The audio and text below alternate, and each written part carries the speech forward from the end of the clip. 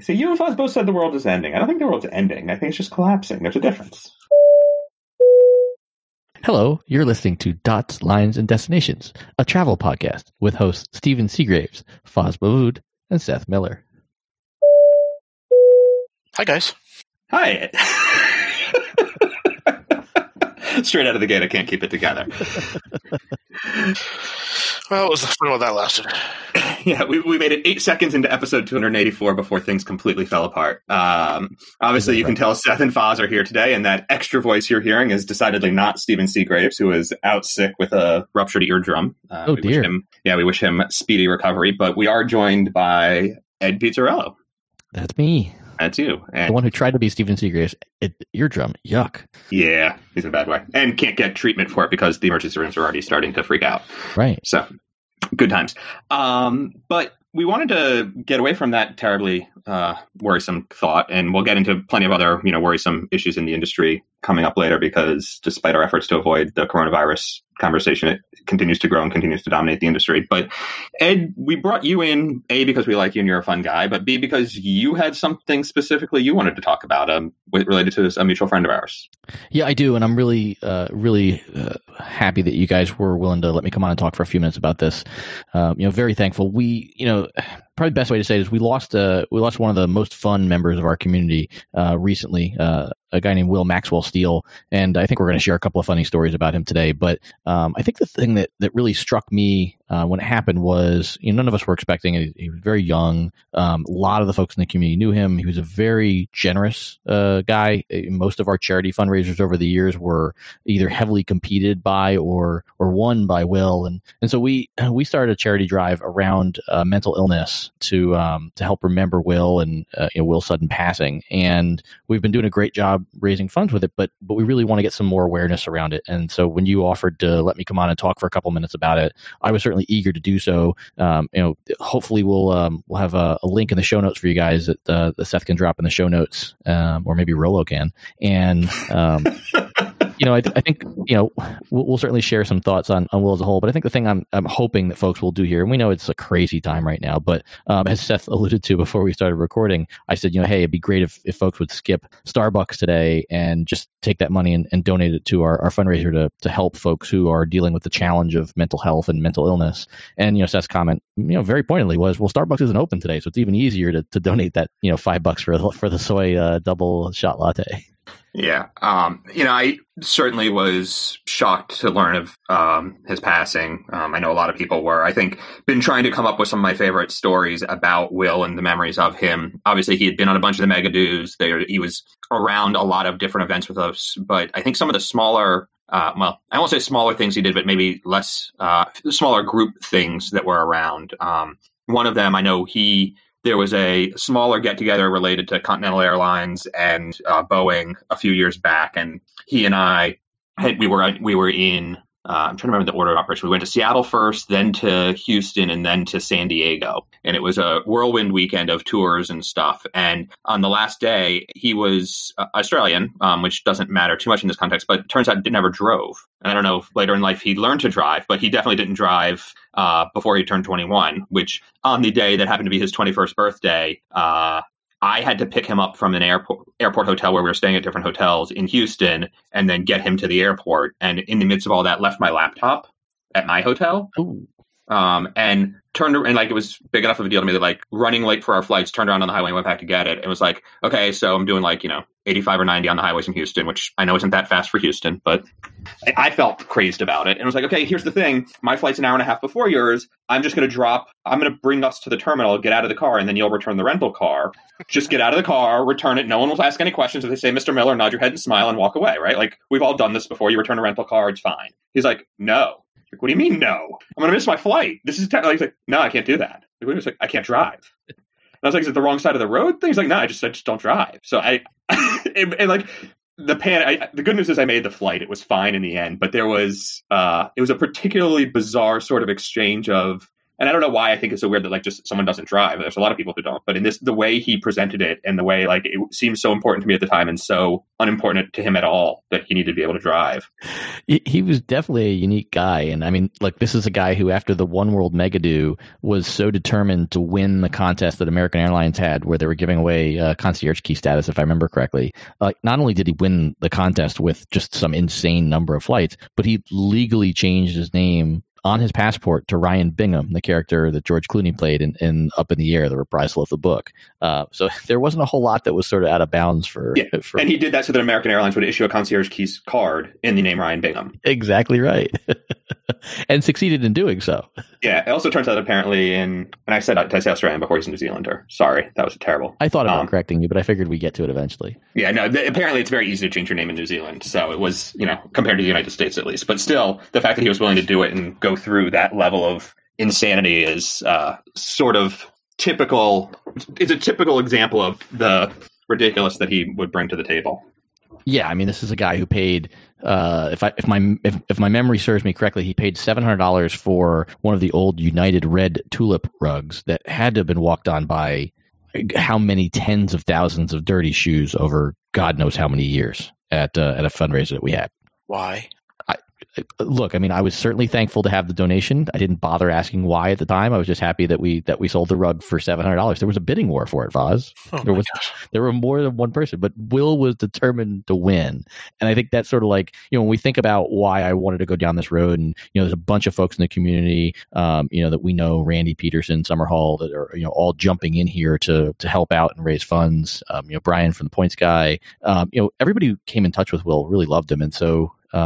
When we think about how we can do something, it's thinking about all these great memories and saying, hey, let's funnel that into something that helps people, and not to get overly sappy, but the fundraising part is certainly very important. We want to make sure that we can help a very renowned charity that focuses on mental illness. But I also think it's just, especially with everybody being cooped up now. I mean, almost everybody I know is either sheltering in place or reducing travel, staying home with kids, like whatever it is. Now is just a really good time to don't make it an email. Don't make it a text message or a Facebook message. Just pick up the phone, somebody you haven't spoken to in a while, and just ask them how they're doing. I think it's just, one of those things that we overlook so frequently. And I think, now's a great time to just take 2 minutes to connect with somebody you haven't talked to in a while and just make sure they're doing okay. Pause your podcast first. Sure. I mean, listen, you're taking people away our listenership. You're taking them away from the show. There they go. I have multiple priorities here. I have to balance. Apologies to all the advertisers who lost all the clicks just now. Wait, advertisers, what? Wrong podcast. If you'd like a Chase Sapphire preferred card, sorry. No, this week it's the ink. Oh, I'm sorry. Wait, do we do business podcasts? Anyways. I do think that the demand for high-end credit cards is probably down this week. Yeah. I wonder why. Well, thank you, Ed, for sharing those stories. Obviously, there's a lot still that's going to come from this effort. And I know with you driving it, certainly that will happen, and look forward to helping out with that. I know we talked about sort of next phases of the project going forward, and we'll certainly have you back on to talk about how we did so far and where we're going and what the next steps are as is appropriate time-wise. But definitely a great opportunity. Yeah, and since it's your podcast and not mine, I feel even better about just interrupting you midstream and saying I did forget to share that just because it's Will and because we wanted to have something catchy, everything that we're doing is under the hashtag where there's a Will. So that's where you'll see our efforts going forward on this. Which ironically is also the title of this week's episode. Oh my goodness, how did that happen? We should talk to people about that. This is amazing. Thank you, Rollo. This is what we get for having a producer. So in the midst of everything else, and I know we wanted to sort of talk to the coronavirus situation and how it's impacting the industry, it sounds like Midway Airport control tower is in the midst of a ground stop related to it. Really? So this is the first ATC situation, air traffic control situation we've seen. Earlier today, there was an announcement that some of the controllers had tested positive in Chicago, and now it sounds like, with details to come, ATC went into ground stop about 15 minutes ago. We're recording this on Tuesday afternoon around 5:30 Eastern. It went into ground stop. Sources familiar say that the Midway issue is coronavirus related and there will not be a quick resolution to this ground stop. So, yeah, that's an exciting bit of news to open the discussion of the rest of our show with. That's kind of crazy when you think about it. I mean, we all lived through 9/11 and certainly like we know that there were ground stops then, but there were capable air traffic controllers to get planes back in the air. This may sound ignorant, and maybe I should know the answer to this, but I don't imagine that a station as big as Midway can really be done remotely in the current environment. I don't think so. That said, what I really don't know is what the backup facility is. Yeah. And typically at larger airports, you have a designated, there's the ATC tower, which is the big tall one that you typically see. And then there's the ramp control towers, which are typically run by airlines. And I know JFK T8, the American Airlines terminal, and JetBlue's T5 terminal, both are set up, I believe, to be backup control facilities. And so if necessary, if the big tall one on the top of T4 at JFK has a problem, everybody can come downstairs and work through the other facilities. They have the right transmitters, they have the right radar systems, etc. It takes time and they have to get them back up and running and whatever. But obviously things have to slow down because like the other resources that those stations are used for get pulled out of service. So I don't know if Southwest has a proper ramp control tower room in Midway. They would be the one to do it because they're the biggest. Everybody else is sort of a random one-off. But that might be in play. It might not. But there usually is a backup facility at the larger airports. So that's something to think about. Maybe we'll have more news by the end of the episode here in terms of what's actually going on. But it's going to be kind of crazy. I guess my question here, though, is this a facility issue or is it a people issue? Because if you have a backup facility and you don't have any air traffic controllers who haven't tested positive.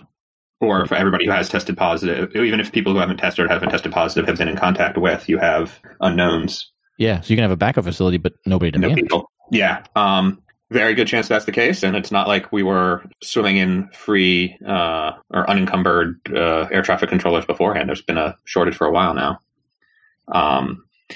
And, yesterday I think yesterday was, in the midst of all the chaos of this whole thing happening, a bunch of air traffic controllers I follow on Twitter were joking about, or not joking, but talking about this is, someone joked, said, what's going to be the first station to go to ATC 0, which is a step beyond this. That's, you have to ground, you have no operational capacity, but on the bigger controllers, on the bigger stations that control airplanes moving through the space, not takeoffs and landings at a single airport. So, yeah, it sounds like we've sort of had our first. So that's exciting. So, Ed, I think, that comment sort of leads into something else that we had talked about earlier today. I had recorded an episode on your podcast for this week at 7 hours ago? And we made the comment that it's quite likely that we're going to see a situation where by the end of the day, when we record this episode, the entire industry is completely different. And lo and behold. True. Yeah. Well, I mean, look, I think I hate to keep making this comparison, but again, we all three were, very much attached to the industry back at 9/11. I think if you had told me going into this that we could see something that would move as pervasively and as rapidly as this, after having lived through 9/11, I'd say, well, I mean, maybe I could see something close to this, but this feels so much more widespread. Well, I think there's a lot more uncertainty here, right? Imagine the hours after the initial attack on 9/11 where there was all that uncertainty before things stabilized. We're still in that period of the first few hours, right? We're in days now. Yeah, weeks almost. Probably about 2 weeks now, right? But now we're really getting to dire straits with these lockdowns and shelter in place and all these other things that are starting to crop up around the country. And the real question is, how long does this last? And that's nobody knows. Yeah, I think that uncertainty is the real concern for everything, right? For consumers in general, for people, for the stock markets, for the airlines, and every other business involved. It's a real challenge. Yeah, it really is, and it's so tough to figure out if you're an airline now or a hotel chain, just how to react. You know that you're going to have to do business at some point. You suspect that there's going to be some sort of a government bailout in probably many countries across the world, but you don't know what either of those things look like. So how do you wake up tomorrow and make plans for your airline or hotel chain? Well, on the topic of a bailout, right? Is it really fair to be demanding a bailout when you've had years and years of profits and just chose not to save up for a rainy day? I knew we'd get to this eventually today. Is it a rainy day? It's clearly raining something. Yeah, so what Foz is referring to is that there, I don't know who it was that reported first, maybe it was Bloomberg, that essentially, something like 96% of all free cash flow from the major U.S. airlines has gone into share repurchases over the past X number of years. I think it was the Times who did that. Yeah, okay. Bloomberg. I think I saw it from Bloomberg, but yeah.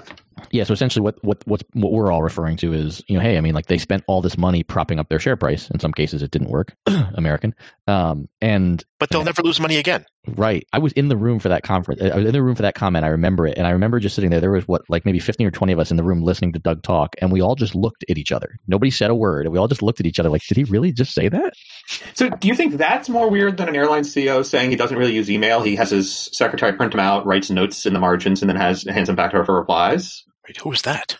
I'm just blanked out his name now. Not Bastian, the CEO before Delta. Anderson? Anderson, who just finishing up his term at Amtrak now. Yeah, I had never even heard that. Yeah, it was another similar small group thing, a media day thing they did like a long time ago now. I don't remember exactly how many years, but a bunch of us were sitting at the table, and he's said that about. We were talking about social stuff, and someone said something. We were like taking pictures and sending tweets and stuff. And he's like, "What's that?" And despite the fact that we had the CEO for only half an hour, we then went down a rabbit hole trying to explain to him how that worked, and then he was very confused and and then somehow got into email, and that got even worse. So. By the way, and I know I should know the answer to this, but since you guys are smart people and in many ways smarter than me, was it a voluntary departure from Amtrak? I think so, but I don't know for certain. I mean, it's scheduled and whatever, so it's not like they walked him out the door one day. No, it seems a little incongruous. It just seemed like, I don't know, it seemed like there was more to do. Well, on the plus side, he managed to get out right before the whole thing collapsed. The whole for sure collapsed. Although the transition is happening now, so we'll see. And Willie Walsh decided to stick around at IAG rather than taking his mid-year retirement package. So maybe that'll change. But there's a lot to do. But I think his goal was to reset the operation to look more like a functioning transportation industry company, and then let someone else deal with the fallout. And he seemed to be pretty happy to do that. Also, remember, he's relatively old. I mean, he was old and retired, and then came out of retirement for some work. So, yeah, and while it wasn't a surprise to me, it was certainly a surprise to people who saw him sort of try to pivot fares on Amtrak to things that are less refundable, which is a big change in model for them. Yeah, we talked about that a couple of weeks ago, and because I don't mind if it actually means lower fares, but the reality is there's no way it ever will, because they wouldn't do it if it did. Well, yeah, I mean, like, you got to think, not that we want to talk about rail travel the whole time. Maybe this is a good way to pivot back to the airlines and bailouts and them never losing money again. But when you have the line of folks to be bailed out, I just can't imagine the appetite's going to be very, big for an Amtrak bailout after you get done bailing out, maybe more airlines than I can count on one hand. Yeah. I mean, at this point, we think American, Delta, United are all probably likely to need some form of a bailout, and then probably a lot of smaller carriers as well. Do we think that like the Alaskas and the Southwests of the world are in bailout mode? Yes. You think they'd go for it and not let one of the other? Do you think they'd like? Oops, sorry, I'm going to start that sentence over. I'm dumbfounded that you're even questioning this. You think that Southwest would be like, oh yeah, give Delta and United some money. We don't need any. No, not that. I where's the necessary levels? I think that Alaska and Southwest, probably more Southwest and Alaska, have been more responsible with their cash and might have the ability to need less of a bailout. How the math works out, I'm not sure. Yeah, Southwest did just take out a $1 billion line of credit yesterday. So I mean, it's an interesting point, right? Like, do you try to reward the better behavior than the worse behavior? Right? If you look at the majors, Americans been lagging behind the other two. Do they deserve as much of a share as the other two when they haven't managed their own business properly? Yeah, I mean, I think if it's coming from us as taxpayers, I would certainly argue, which I know will never happen, but I would certainly argue that the money that goes to Americans should come at a higher price, whatever that is, whether it's higher repayment terms or shares for taxpayers or what have you. I'm certainly more likely to want to bail out Southwest than I am American in terms of what I think the return on my investment is going to be. Yeah, I mean, we should look at it as a business decision, right, from a taxpayer perspective. For sure. I think so. But we're not politicians, and so Thank it God doesn't for really that. matter. hey, I almost ran for director of the electoral rolls in my town, for my district in my town. I'm going to be a politician one day. I can't figure out if Foz and I would have campaigned for or against you if you did that. By campaign, I mean, it turns out that I found out the morning of the election that no one was running, and I wrote myself in. Or was going to run. I think I was joked with Linnea about writing myself in, and we didn't do it. And the person who won only had 3 votes. Ooh, wow, that So, would have been awful close. Yeah, and then someone, I actually, and like if I told my neighbors about it before they'd gone to vote, like I would have won because I would have accidentally had 4 votes against 3.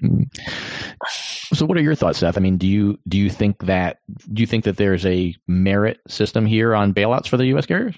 Should there be? Yes. Looking at the package that they asked for, I will say the one tiny sliver of good news is they are no longer asking to withhold the PFCs, the passenger facility charge money that goes to the airports. Right. The airlines wanted to hold on to that, so that's done now, or not. That's not part of the package anymore. They are still asking to have the excise tax waived, and that's the fare excise tax as well as fuel and other things. And then there's also the they want just straight handouts. They want and that's $25 billion for the commercial airlines and $4 billion additional for the cargo carriers. Another matching number for zero interest loans that come with no collateral required. So again, basically free money, though in theory would get paid back at some point. And then suspension of the excise tax. So the whole package is somewhere around $60 billion. People are talking different numbers, but it seems to be that big. And then there's also the $10 billion that the airports want. And Silver Airways sent a note a little later in the day yesterday saying, yeah, about that 60 or 50 billion that the commercial carriers asked for, that was just Airlines for America, and they're only the big guys, and we're not a member, but you got to make sure that we get money too. Because, we're a small player and we need the help. We need the help also. And on the one hand, I could argue that small carriers need it more in some ways, but the bigger ones, do serve more people and have more purpose, but you get to a too big to fail kind of situation. I don't know. It's a tough balance. I mean, would it be horrible if they gave them bailouts and required them to start divesting some of their assets? Because this massive consolidation has probably made the situation worse. I think it'd be hard. I'm not disagreeing with you in principle on it. I'm just not sure how you do it and who they divest to. Are you forcing them to divest? Is American divesting a chunk of stuff to JetBlue, or are the big three divesting 20% each and forming a fourth big carrier? Yeah, something along those lines. In essence, that's what the government's buying. Right, you're picking up entire hubs or entire parts of the route network, buying that to form a new carrier. I mean, if we're doing that, maybe it's just call Dave Nealman and tell him to change his plans for Breeze. At least then you've got a CEO who's competent instead of trying to determine instead of trying to find someone or let the FAA run it or whatever. Yeah, I mean, I think, as I think about it, I like the idea of zero interest loans because I do think that the airlines are likely, with the proper financing, they're likely to get back up and running. And so it's a good risk, quote unquote, as a taxpayer. But I think instead of trying to split up the airlines, I think I'd be looking, and this is in theory too, by the way, because I'm not sure that I want, as you say, our government or our FAA running the airlines. But I think I'd be saying if it was me loaning the money, I'd say, well, then I want a seat on the board. And, I want some say into how these airlines are continuing to run, or at least some visibility in how they're running. Yeah. There have been some interesting proposals put forth, I've seen from Congress critters and senators suggesting $15 minimum wage come into play, or employees get a seat on the board guaranteed, or just other things related to no stock buybacks for whatever period of time as a result of the bailout money. It'll be interesting to see if any of that can come together, given the general relationship of the politicians right now and the inability to negotiate anything useful. My fear is that the Republican side is just going to hold out and keep saying no, and the Democrats are eventually going to cave on, we got to get the money out, so whatever money there's going to be out somehow, and accept whatever's offered. And honestly, if I was the Republicans running it, that's the approach I would take. They seem to have a negotiating position here, although Trump watching another 10% drop out of the stock market probably isn't a great thing. I don't know. Yeah, I tend to agree with you on that. I think, the seat on the board for the employees, I think, is incredibly valuable in terms of trying to keep control. Yeah, bailout money shouldn't go to share buybacks ever. I don't. I do question the whole minimum wage thing. Certainly don't want to go down that rabbit hole. I just, I'm not sure where you end up with in that sort of an area. You start to really change the model of the airlines if you start to dictate what they can charge, what they can pay people. Sorry. I mean, honestly, I think rather than focusing on that, I would cap executive pay. Yeah, I think that's much more productive than capping than propping up minimum wage. Yeah, because I mean, most of the towns, more and more of the municipalities are dealing with the minimum wage at the local or the state level, right? But no one's dealing with the upper end. And the problem is, the reason all these airlines have been so hyper focused on buying their stock back is because it drives the executive compensation. Because most of that executive compensation is in the form of stock. So it's really self-serving. It's not really serving anyone other than the executives themselves. And, their owners, the investors to whom they answer. By which I mean, if they want to keep their job, they have to do it. Right, but when you look at there's not a lot of large institutional investors who own a very large chunk of shares on these companies. Right, when you look at the number of thousands and tens of thousands of shares that the executives are trading on a quarterly basis, it's a lot more than a lot of the big investors. There are some big investors who have more, but these guys are profiting more than those investors. Yeah, I don't think I have a problem limiting that compensation or creating some sort of a formula where there's more skin in the game. Certainly, where the airlines make better choices with the cash. I think it's easy to sit here with hindsight and say they shouldn't have done all those share buybacks. But it's one thing to say that as a quote unquote armchair quarterback when you're just judging them on their performance. It's another thing to say that it's going to be our tax dollars that help them keep going after they chose that strategy. Well, but I'm going to take a step back and say this is a cyclical industry. These executives should be prepared for the downturn. There's always a downturn that's going to come. And it's really the fact that they weren't prepared, it really shows a level of negligence. Now, is this longer than some of the other downturns? Yes. But we're 3 weeks into it and they're all in panic mode. Yeah, they sure are. And I think we are too, because it's so hard to see. I mean, we've seen some pretty cataclysmic things happen in our lifetime here, and this one feels as bad or worse than the others in terms of not necessarily, not that it isn't important on how many people are going to die from coronavirus, but from the focus of the airline industry, just how long of an effect this is going to have on getting back to some level of normalcy amongst these carriers. Not to change the topic again, but going back to Midway, the FAA has issued a statement saying they have temporarily closed the tower while we ensure a safe work environment for controllers and technicians, acknowledged the positive test results for some of the technicians earlier in the day, and notes that the airport remains open and is operating at a reduced rate, which is to say the en route controllers are basically handling the flow in and out to keep things at a more reasonable speed. So it's not ATC 0. They haven't fully shut down, but it's not good. No, and this is probably the only time that could happen, and it could actually be passable in that, traffic is down somewhat, and they're still probably going to have delays, but probably the only time that this could happen where it wouldn't be catastrophic. Yeah, I'm going to tell you, I don't think the traffic is down quite as much in the U.S. as it's certainly not as much as it's going to be. I mean, it's down maybe 20% right now, but if that, and it's going to be down 50% pretty soon. Yeah. 40%. I mean, United said 50, American said 40 domestic, Southwest said 20. So it's coming, but JetBlue is going to be similar. Alaska is going to be similar. I have my spreadsheet right here. I can tell you what they all said, but there is a lot, but it's I don't know. It's not quite to where it's going to be yet. They're still definitely running. Well, and using that, if you say it's down 20%, I'm not sure what Southwest is down, but I don't think it's significant beyond that. This is a major hub for Southwest. I can only imagine how many flights they're going to have to ground if it's on partial, because that's their main hub. It is definitely one of their larger larger hubs. Yeah. Southwest's 20% cut technically doesn't take effect till next month either, so they're running, relatively speaking, a full operation right now. So apparently the ATC ops plan says Midway ground stopped until tomorrow. Yeah. Oof. So that means what that means is inbound flights currently in the air will be allowed to arrive, but no new flights are taking off. Everything headed to Midway tonight's canceled is what that means. That's pretty massive for Southwest's operation. Again, just as that between that and Houston. Late in the day, though, it's probably 50 flights. Yeah, it's 5:00 in Chicago. It's not, but it does. What about departures? I mean, it impacts departures as well, right? Inbounds are one thing, but what about departures? Roughly the same number. Yeah. Yeah, I mean, the Midway is obviously a lot of connecting flow there, and I guess it depends on what time they get started tomorrow, because you've got all the stuff that comes through from both ends of their network that cross through Midway. Yeah, it's a lot of people are going to have some trouble. Yeah, I mean, they've got some capacity at Love Field, but not a ton. It's not like it's going to take them time to. Love doesn't have any capacity to expand into. They don't have gate space.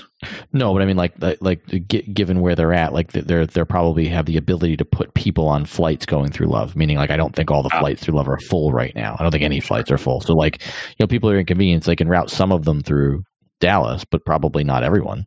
Yeah, and certainly not today. So no, good times. Yeah, exciting. So, for what it's worth, and I'll put a link in the show notes. Me and a couple other guys have been running a spreadsheet tracking the closures announced and cuts announced by airlines with the most recent news. And some of it's hard to figure because it sort of splits between international and domestic for a few airlines and things like that. But we have 30 airlines with 80% or more of their route network cut right now, including roughly 15 that are fully halting operations. And some of those are not small airlines. Yeah. There's only one that is halting and not resuming, and that's Transstates, which is one of the United Express carriers, and it was going to go away at the end of the year anyways, but that's now been accelerated to April 1st. The other ones, though, names you've heard of, Jetstar Asia, which is only 18 planes, but it's still significant. Austrian Airlines, Brussels Airlines, Cebu Pacific, Egypt Air. SAS technically didn't stop everything. They're running a very, very skeleton network of sort of domestic regional flights, but basically all their long haul is done. Virgin Atlantic's 80% is in the 80% group. Copa is in 80% now. Norwegian's 85%. The list goes on and on. Air France is at 90%. So these are airlines you've heard of. This isn't little guys having trouble. It's going to be nasty. Yeah, and I wonder, take something like Austrian. I don't know in their case specifically if they were grounded by the country or if they were grounded by demand. But if I remember correctly, they're wholly owned by Lufthansa, not even just partially, right? It's part of the Lufthansa group, yeah. Yeah. So, how does Lufthansa begin to make those decisions about who they're putting back up in the air and who's not? Because, Austrians, I've really enjoyed them every time I've flown them. I'd really hate to see them go away. I would agree. Yeah. They are. I like the operation, too. Better since they retired I think they finally retired their 767s, which weren't very comfortable in coach. But, did they? I don't think they have. I think they still have. No, they renovated a bunch of them. Okay, well, either way, they are very nice. It's it's not many airlines I hate, so it's hard for me to get too back into that. But I think there has been a challenge for the European airlines in general. Of if you look at Lufthansa Group as a single airline, which is how it should operate, right. They've got hubs in Brussels, Munich, Frankfurt, Vienna, Zurich, and Geneva. How do you deal with that? Right.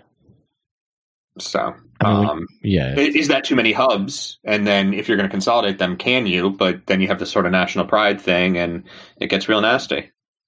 Yeah, my guess would be, and I, again, don't want to sound naive here, but my guess would be that the Austrian government isn't going to really have any say in what happens with Austrian Airlines because sure. They don't own a stake. You would think typically with some of these that are flag carriers for the countries that there might be, but I think Austrians is the interesting example of the Austrian government may really want Austrian to start flying again, and it's really not up to them. Yeah. Interesting topic that literally just came in from a listener, and I think it's probably a good way to close out this episode that's not coronavirus related. With the U.S. having more airlines than most any other country, why are fares in Europe so much cheaper? Economic collusion. It's an interesting question, and it sort of plays into what we were just talking about in terms of the spread of the number of different airlines and how they're managed from a government perspective. I unfortunately think that the premise of the question is maybe a little flawed. If you look at Europe as individual countries, or if you look at it as a single commercial space, and look at North America similarly, that basically because of the EU, you can't look at individual country airlines and as much as any airline within Europe that is allowed to fly routes within any of the other countries there. So you can't just say, well, Ryanair is an Irish airline. You have to assume it's a European airline, as is Lufthansa, as is EasyJet, as is blah, blah, blah, blah, blah. So I think there probably are more European airlines than there are U.S. airlines in that context. Yeah, I also think you've got the distance issue as well. Just that there's so much short haul flying that you can do in Europe that really helps some of these carriers get a foothold because they can run tons of flights to tons of random city pairs that may make sense that can be harder to replicate in certain parts of the U.S. there's a density. The population density is higher on the shorter routes. Yeah. I do wonder if the fact that there's a proper rail, or relatively speaking, proper rail and even bus these days, highway infrastructure and the transportation market there helps drive airfares down, right? Because there actually is competition and enough of the routes are short enough, going back to your point, that, there are alternatives. That's a really in the good U.S., point. if you want to travel 1,000 miles, you can't take a train, or 600 miles, you can't take a train and you can't take a bus, really. In Europe, you can. Yeah, I think it's a really good point. I mean, I've taken the train multiple times in Europe on routes like Paris to Amsterdam, which are obviously also popular routes for airplanes, but are perfectly fine in a train, and quite nice trains, as a matter of fact. Yeah. No, I'm just going to say I've done, like Munich to Hamburg is how far? It's 375 miles straight line. So not quite the 600 I was going for, but it's an hour and a half flight and it's like a 6 or so hour train ride. But when I've had, my jet lag day trying to recover and after I land and getting up to, the other part for my meetings on the following morning, the train has been a great way to do it. So much more relaxed. It is a nice option. And there's a lot of different routes that are like that. Foz, how often do you find yourself taking trains when you're in Europe? I know you're over there quite a bunch, probably a lot more than I am. If I can, I will. It really depends on, I'd say 75% of my trips are to England. And so, I'll take the local regional trains, but I don't really do much long haul.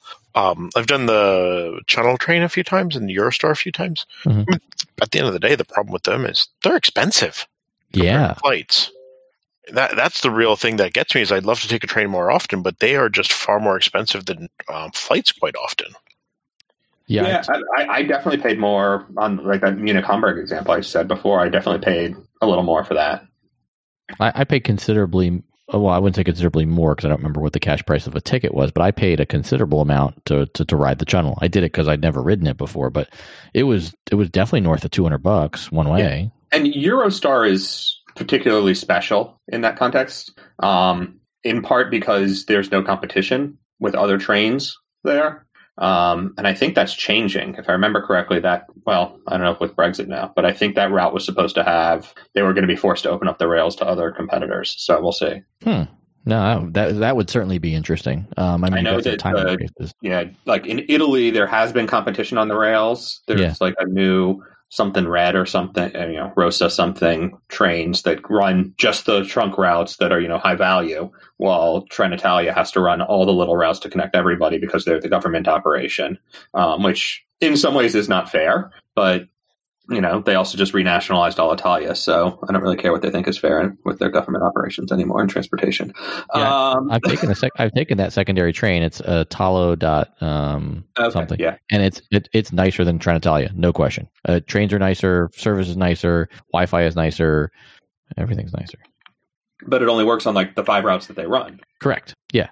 And they're also and they're cheaper too. But yes, you combine all those things together, and yes, it makes for the routes they run. It makes them a great little train carrier. Yeah, I think that probably plays into the fact that there is an option, whether it's more expensive or not. It does force the airlines to behave and react. And short haul routes, at some point there's a sort of capital cost per takeoff that you have to deal with to stay profitable, separate from the fuel burn is, and some of the other maintenance things that happen longer term. I feel like there's sort of a minimum amount of revenue you have to realize for any given flight, and then additional revenue for each mile or 500 miles further that it goes, if that makes any sense.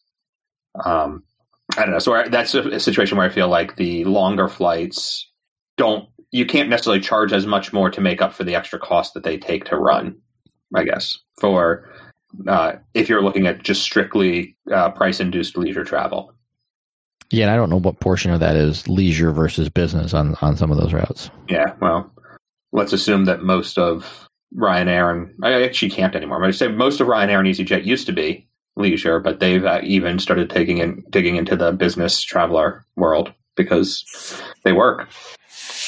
Yeah, I've only flown Ryanair a handful of times, 3 maybe, but they've all been for business trips, and they've all been significantly cheaper than any other alternative. And probably a nonstop where you otherwise would have had to take a connection, and significantly faster. All those things. And so you pay the extra $12 or euros or pounds for the exit row and you stop worrying. Yeah, but they didn't have the bolognese for me to try. I just figured, if I'm going to fly Ryanair, I might as well try, really bad prepared Italian food ahead of time. My grandmother just rolled over in her grave. I don't even know what just happened. Sure you do. You invited me on the show, and then everything went off the rails 8 seconds later. Awesome. On that note, I think we probably should end this disaster before it gets any worse. Ed, thanks again for coming on. Thanks for the stories about Will. We will make sure to get the link to the charity in the show notes. And like Ed said, folks, perhaps you can, since you can't go to Starbucks anyways, although I guess if you have a drive-through one, you could, but consider making that your donation. Obviously, as a show, we will be making a donation as well, and super happy to support the efforts. So that is happening. We will make sure that you have the link in the show notes. Beyond that, you can find us. Oh, actually, Ed, where can we find you? Yeah, and I did leave out one other key detail, which hopefully will help folks contribute. This is through National Alliance for Mental Illness's website. So corporate matches are fully in play, and we have right now fully $5,000 in matching dollars behind donation. So if you are donating $5 for your local Starbucks, I'm going to match. Randy's going to match. Somebody's going to match that $5 as well. So definitely helping us ramp up the numbers. And if you're hunting for me online, it's all at Pizza in Motion, which is also my blog when I actually have time after podcasting and coronavirus preparation. Awesome. Thanks, Ed. You can find us on Twitter at DotsLines or moredotmorelines.com. Leave us a comment. Tweet at us, as you heard just now. Sometimes if you catch us at the right moment, it'll actually end up on the show as a topic for discussion. Find us on Patreon if you're interested. And we will talk to you later. Have a great trip. Take care.